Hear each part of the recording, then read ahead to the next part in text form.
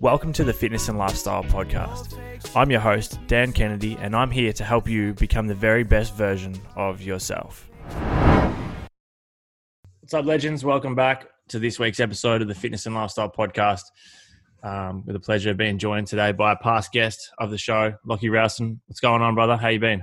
I'm good. It's good to reconnect. Hopefully we'll get to do it in person sometime, but I can't risk getting locked out of my state. Fair call. Yeah, fair call. And I would say the same thing, but it's been ages, man. I mean, for those that are listening to the show that have been regular listeners, you would have heard me talk about Lachy's podcast recently, Lachy and Raf's podcast. How's it doing? You guys doing well with the podcast and keeping up with the episodes and getting some good feedback? Yeah, absolutely. Yeah, well, it was good to get connected on that front. And yeah, the podcast has grown really well over the last, 12 months. Fortunate to have a digital business in, where the physical side of our companies, the gyms had to close. The podcast got to keep thriving, which was, just luck, really. It was fortunate. And we managed to get really good guests on. I guess the silver lining was obviously a lot of people that are hard to pin down because they're, traveling so much and they're on the road. We've got an opportunity to speak with them. So I'm sure you had similar opportunities as well. Yeah, it was kind of like, what's your excuse now, man? You can't go anywhere. Exactly. You got a computer. Exactly. No, it's good, man. It's good. And you got the new gym coming along, which seems exciting as well, which is, I'm sure it's been a big project. Yeah. So Locker Room was due to open 8 months ago, but now we're back on track and opening in a couple of weeks, so March 2020, and that's it'll be the first of its kind. It's been something that we've wanted to do for a long time, and I know I mentioned it to you well over a year ago. This new concept that we were building, but almost at the finish line. Well, really the start line, but almost finished the build. Awesome. That's awesome, man. I'm looking forward to it. I really can't wait to get back up to Sydney and check it out and come back into the studio and see you boys and stuff. But we'll get stuck straight into it, man. So for those that have tuned into today's episode, you would kind of guess from the title of today's show. But I want to talk about functional strength training or functionally building up strength, which I know is something that you're really big into and very good at it, and teach a lot of other people how to do it through your socials and in person, obviously, and through the podcast. But I think when people get into the gym, you kind of go in one of two directions. You go in there purely trying to do strength training for whatever sport you're playing or for whatever specific goal that you have, or you go in there just to try and get jacked and just lift weight and do any exercises possible to make the muscles grow with no real thought or no real direction on why you're doing certain exercises, or even kind of keeping in mind functional movement and mobility and stuff. So I wanted to chat about today how the listeners can incorporate more functional strength into their workouts, and also to get your thoughts on what that actually means. Because, I mean, you say functional strength to some people and they think it's like doing a fucking pistol squat on a Bosu ball while drinking a coffee and doing a push-up straight after. So that would be impressive. That would be impressive. That would be impressive. But what actually is functional strength training, and how can the listeners kind of incorporate it into their programming to make sure that, as well as looking good, we can still perform at our best and do movements properly and actually translate this strength from the gym into everyday life as well?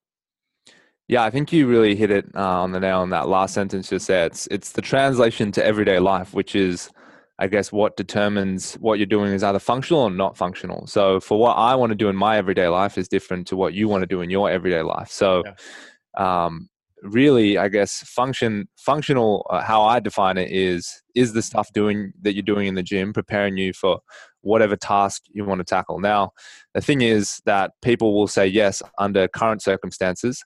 Maybe they're just kind of walking and going about their normal life, and then they decide they want to play sports. So all of a sudden what they're doing in the gym is not preparing them for playing social basketball again, for example. Yeah. So I think the term is fluid and the context is always relevant for whoever's training it. So my suggestion is, if you're listening to this and you think you're doing functional training, you just got to ask yourself, is what I'm doing in the gym helping me at whatever I'm doing in my life? And I guess, for some people the answer is yes. And so I say keep doing the same thing.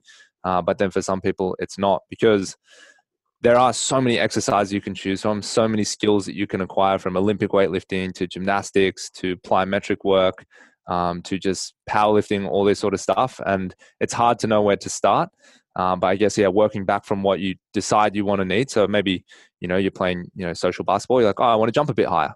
Cool. All right. Well, let's look at some body weight movements for jumping. Let's look at some plyometric work. Let's look at some knee rehabilitation stuff. Let's look at some Olympic weightlifting, because just doing deadlifts and back squats probably not going to be as useful for you as other tools could be. I think it's important to understand as well, for those that are tuning in, that it's okay to still do your bicep curls. It's okay to still go in and do your accessory movements like your leg extensions and exercises that don't translate to any everyday activities, because if your goal to some extent is to build muscle, then there are certain movements that you're going to have to do, or to increase volume, and that are just maybe enjoyable to you. Because, in the end of the day, I talk a lot about how there's fuck all point in doing any training program if you don't look forward to doing it. I mean, like, you need to enjoy your training. So for some people, they just love going in there and doing some 21s and getting the guns out and doing certain exercises that really don't translate to any everyday strength. But it's okay to keep them in there. But when we talk about the meat and potatoes of your training program and making sure the main lifts are heading in the direction that you're trying to achieve, that's when we talk about these exercises. So for someone that isn't playing any recreational sport, that's not... Jesus, I told you we'd get a guest. Russ, man, has just lost his shit. So my little puppy, he thought I was going to take him for some cardio, and I said no cardio today, and he's rampaging at the moment. Anyway, he's doing some functional strength work down here. But yeah, for someone that does not play in recreational sport, that doesn't have any specific exercise they're trying to prepare for, what are some generic type functional movements that people can incorporate into their training on a day-to-day basis? Because a lot of the clients that I train aren't playing sport. They just want to get fit, but they also want to perform their best. They want to keep their mobility on point and be doing movements that are challenging, that are going to help them in their everyday life as well. Yeah, absolutely. I think the approach I've taken with a lot of people is exactly what you said. There's definitely some accessory movements that you can work on, and there's definitely some bodybuilding stuff that's fun, that chest and biceps, and for girls glutes and all that stuff. And I say keep it in there. Like you said, keep in the stuff you enjoy. But yeah, there's some really major movements that if you kept them in and you used them on a consistent basis, it wouldn't have to be your whole program. Just make up maybe 20-30% of your program. You get a lot of benefit from them. And for me, sort of what you mentioned, I start with the lower body. I find like the lower body presents a lot more issues than some of the other stuff that you can do with your upper body. So some of the main stuff is hips, knees, and ankles, because most people have either done a lot of running, or they've done some sort of sport, or they've sat down too much. Yeah. And anyone listening to this has done one of those three things, if not all three of those things. And so you get some lower back issues, you get some hip issues, knee, ankle, foot issues, some variation of that, versus the upper body isn't as quite disabled as the lower body. So I just work on that sort of stuff, deep squats, deadlifts, Cossack squats. Before you keep going, it's important to understand as well, for those listening, that all the issues tend to stem from the ground up. Like if you do have your ankle and knee issues or your hip issues, then it's going to be of no surprise when you do start to get the lower back problems and you start to be slightly off with your shoulders, and everything kind of does stem from the ground up. So as Lachy just touched on, like that, nailing that lower body stuff first can a lot of the time alleviate a lot of the issues you're having from above the hips as well, if you can get that lower body sorted. Absolutely. Yeah. I think, some of the stuff you mentioned, obviously, I guess most people think of it as two legs. I just call it bilateral stuff. So just single pattern. So squats and deadlifts, incorporating, it becomes, I guess, more, quote unquote functional as soon as it becomes unilateral. So you add in, single leg elements like lunges, just basic stuff. I think people try and get super fancy, destabilize it with BOSU balls and stuff you mentioned, and weird band placements and stuff. It's not that necessary, to be honest. I think as long as you, as long as you do a combination of, lunging and rotational work and that sort of stuff, you're hitting most of what you need to do. People just like the fancy stuff because it looks good on Instagram, but honestly, you don't need that much of it. It's not as useful. If you go out there and run and you kind of pivot side to side in the gym and you do some Cossack squats and some rotational stuff, you throw a ball, you're getting 90% of the way there. Yeah, it really is super fucking unnecessary with a lot of this stuff you see. It's like functional strength is not about trying to make a simple exercise, as difficult as possible and as dangerous as possible, just to look fucking like an absolute king on your Instagram story. It is more so about trying to see what does translate. And I don't think a lot of people think about this. And I reckon trainers as well. A lot of trainers out there put no thought to what movements are translating to movements that we're doing in our everyday life. So, for example, if we've got someone coming in who does do a lot of unilateral stuff or has issues with one side of their body, but all their training is bilateral, all their training is squats, leg press, double leg stuff, and they're never taking any time to fix that imbalance, then there's no surprise but that there's going to be no improvement, if not it's getting worse by overcompensation and stuff like that. Mom deserves the best, and there's no better place to shop for Mother's Day than Whole Foods Market. They're your destination for unbeatable savings, from premium gifts to show-stopping flowers and irresistible desserts. Start by saving 33% with Prime on all body care and candles. Then get a 15-stem bunch of tulips for just $9.99 each with Prime. Round out Mom's menu with festive rosé, irresistible berry chantilly cake, and more special treats. Come celebrate Mother's Day at Whole Foods Market. You mentioned a few of those exercises before. When it comes to your warm-ups for your training, are you incorporating these type of movements for your warm-up? Like I've talked on the podcast before about how I approach warming up for a session in regards to the order I do it in. So I'll kind of go like a foam roll or self-myofascial release, some mobility and then activation work, and then get into the session. So how does like a warm-up look like for you? And are you incorporating some of these movements that you've mentioned into that little process before you train? Yeah, I think the key with a warm-up was what I've discovered over the years of not only teaching myself, but who I will be the first to admit, I'm pretty lazy when it comes to warming up. But also for my clients is that if you just kind of do, 3 or 4 movements that cover everything, and you don't stress too much about specificity and trying to do this perfect warm up and activate this muscle, you're more likely to do it every time, which is what we were saying before. Like the perfect program's no good if you don't show up for it, right? So It's the same as a warm up. The perfect warm up's great, but if you don't do it, then it doesn't really matter. So some of the stuff I like to do is just it's called the short name for it is CARS. It's just the acronym for controlled articular rotations. The guy, Dr. Andrea Spina from the States, he teaches it, but honestly, it just looks like joint circles. It's just a fancy name for joint circles. I do it at the hip, I do it at the shoulder, and then I work out from there. So I do, elbows, knees, ankles, wrists, and that gets me fairly warm. It makes me feel, it's a good way to kind of, all right, how stiff am I today? How much rotation do I have? Does anything need a pop or click? And it activates and warms up the muscles at the same time. You can just find them on YouTube, joint CARS. And so I just do a couple rounds of that. I do it in the morning. I do it throughout the day. I do it before my warm-up. And then I think if you've been moving around enough throughout the day, you've been hydrating, you've got some steps in or that sort of thing, you're more or less ready to work out. It's just kind of building up slowly and not just being too aggressive when you start. What's the best place for someone to start that's listening right now that hasn't really put much thought to their training program? They're following a pretty stock standard training split with the exercises that you would see in most people's training program, that does want to make a start on, I guess, their journey to becoming a little bit more functional with their movements. What's like one exercise that someone can incorporate straight after listening to this episode the next time they head into the gym that's going to get them started on making some improvements? I know it's pretty fucking broad question, but yeah, what's something that you can recommend? Well, I think the mistake that most people make when they do this stuff is they look at a couple of people they follow on Instagram and they probably put out good content and they just add the programs add the exercise in randomly to their program, which is great, but it's more beneficial, honestly, to just choose a program written by these people and kind of use the progressions and build it out over time, which is why I'm always cautious to give like one exercise sort of answer, but without beating around the bush too much.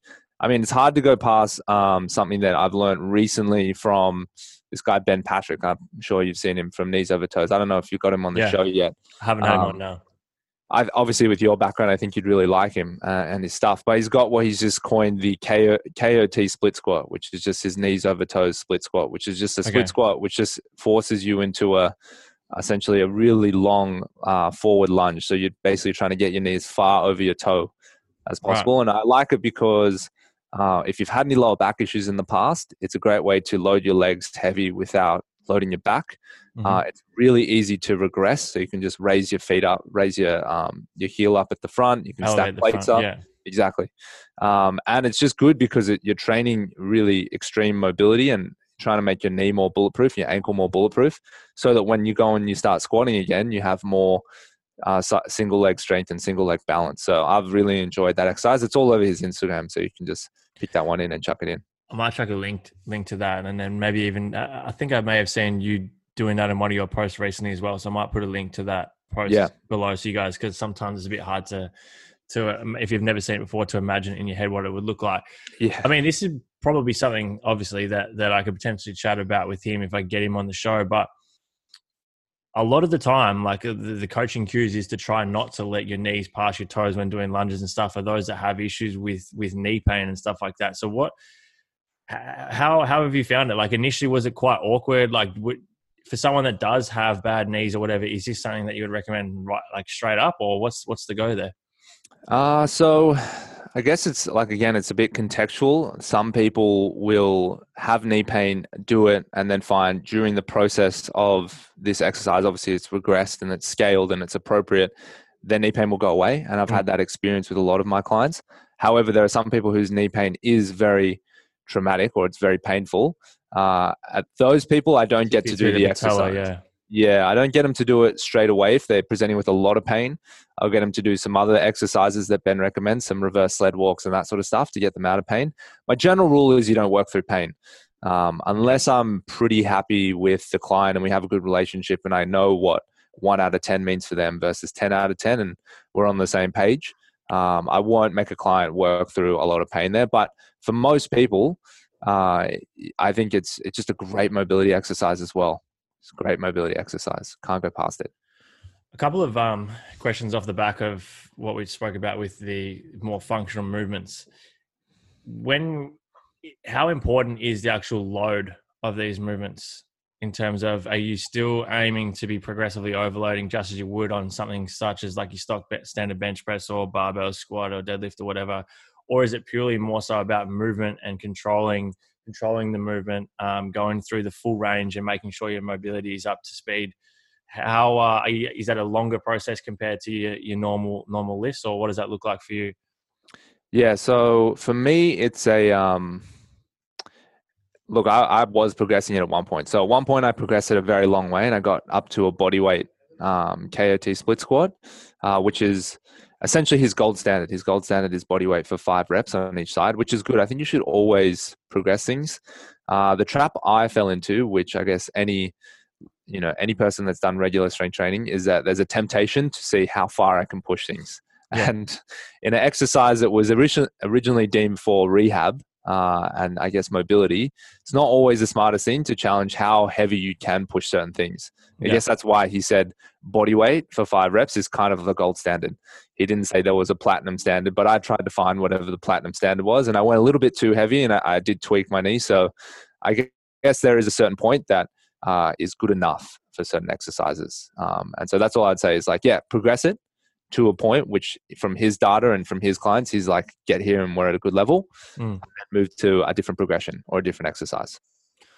Another pretty broad question, but in regards to your programming, are you having specific days where it is mainly functional movements and mobility based movements on that one specific day, or are you keeping that spread across your training split? So are you doing, for example, if you were following like a push pull leg split, would you be adding 1 or 2 of these movements into each training session, or would you go in for one specific session and just do them all in the one go, and then on the other days you're just going back to your typical movements that you would see in most common programs?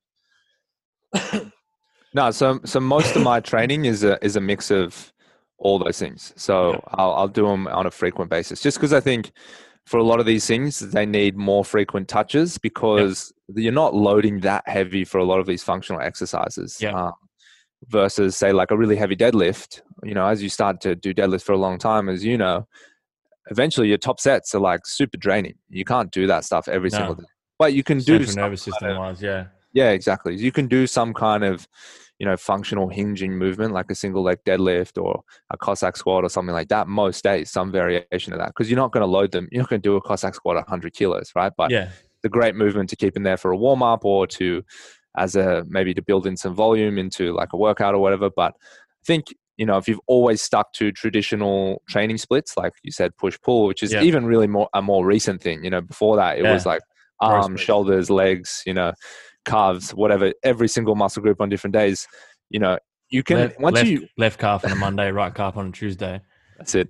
If you even hit calves. But you need to make sure that once you start breaking some of the traditional training paradigms and structures, then I think your ideas of what a workout can open up to a lot more. So for example, like I might do a workout which is 40 minutes. It might be on the minute for 10 rounds, and I'll throw in all these different exercises, which might be, standing barbell bicep curls mixed in with some, rowing machine mixed in with some Cossack squats and 90-90 hip switches, and you get a 40-minute workout in, you get a bit of a pump, get some conditioning in, you get some functional movement through your hips and some strength work there. So when you kind of break that paradigm a little bit, obviously it's different for everyone, but yeah, you can kind of find a place for this stuff everywhere.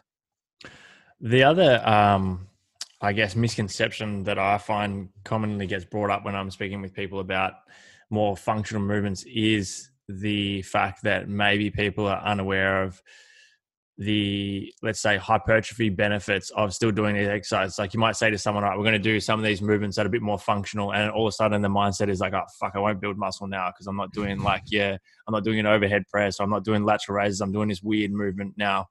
But have you seen many benefits? Have you seen much benefit with, and even crossover into other movements, like the strength you've gained from these functional movements, which has then helped with, say, your barbell squat or your bench press or overhead pressing? And in terms of muscle growth, have you seen much benefit there? Yeah, I've seen more benefit. So I think it's funny. There's this really good meme of Lu Xiaojun, who's like one of the most aesthetic Olympic weightlifters in the world. And he's won multiple gold medals. He's doing a snatch. And I think the meme is like, and there's this bro at the gym with a towel around his neck going, what muscle is that for? And this guy's obviously activated every muscle in his back. And I think that it's just an old way of thinking. It's just, I guess, two worlds of thinking clashing together. There's this performance world where they don't really care about what muscle are they training necessarily. And then there's this bodybuilding world, which is like, okay, which muscles are we training? That's all I care about. Yeah. And neither are right or wrong. But I think if you take from the performance world into what most people are in, which is the aesthetic world, what you'll realize is you will still gain muscle. You'll still gain weight. Like these muscles do what muscles do. They don't care if they're doing a functional exercise or they're doing a bodybuilding exercise. If they're working hard and they're stabilizing and they're tensing and they're being overloaded, doesn't matter what the exercise is, they're going to grow. And I would say that, the non sort of functional movements, the more traditional movements, they just use less muscles. I guess in some ways they don't use less muscles. They're just not, the planes of motion are a lot simpler. And so when you make the movements a little bit more complex, you'll find all these different muscles get sore and turn on in ways that you just didn't know could previously. So you get benefits there. That's awesome. And man, like I said to you before we had a chat, I wanted to keep this one relatively short and hopefully get you on a bit more often. We'll touch on more specific kind of topics each time we have a bit of a chat. But obviously people will come and check out your content. I'll have all the links in the show notes below. But is there anyone in particular, apart from the knees over toes guy, that you can recommend that people can go and suss out for a bit of an idea of some of these movements that maybe that you get some content from and ideas from as well? Yeah, absolutely. So there's two guys actually. You're in your local hood in Melbourne. Eugene Teo, he's got some pretty good stuff in there. And then this guy, I can't remember what his name is, but his YouTube channel is Fitness FAQs. He's a gymnastics guy. Okay. Self-taught gymnastics guy. He's got, I think, over 1 million subscribers on YouTube. So in the calisthenics world, he's one of the most well-regarded, most well-known, I guess, trainers and PTs out there. But what's fascinating about his story is that he started gymnastics or calisthenics training at 18 after doing bro splits at the gym. Okay. And some of the stuff he can do now, multiple reps, one-arm chin-ups, planches, long handstands, crazy level stuff. But I think it's a pretty cool story because he wasn't just some super high-level gymnast as a kid and then just decided to start showing off on Instagram when the app got developed. Yeah. He actually built this stuff from, essentially just being a normal bro at the gym. So Those two guys have some really good insights on training. Awesome. Well, brother, appreciate your time today. It's good to see you. Hopefully see you in person soon. But I'll have all the links to all your content below, of course, as always. Guys, make sure you go and check out the podcast. Check out some of Lachy's content on socials. And hope to have you back on soon, man. Appreciate your time. Thanks for having me, bro. Appreciate it. Always good chat.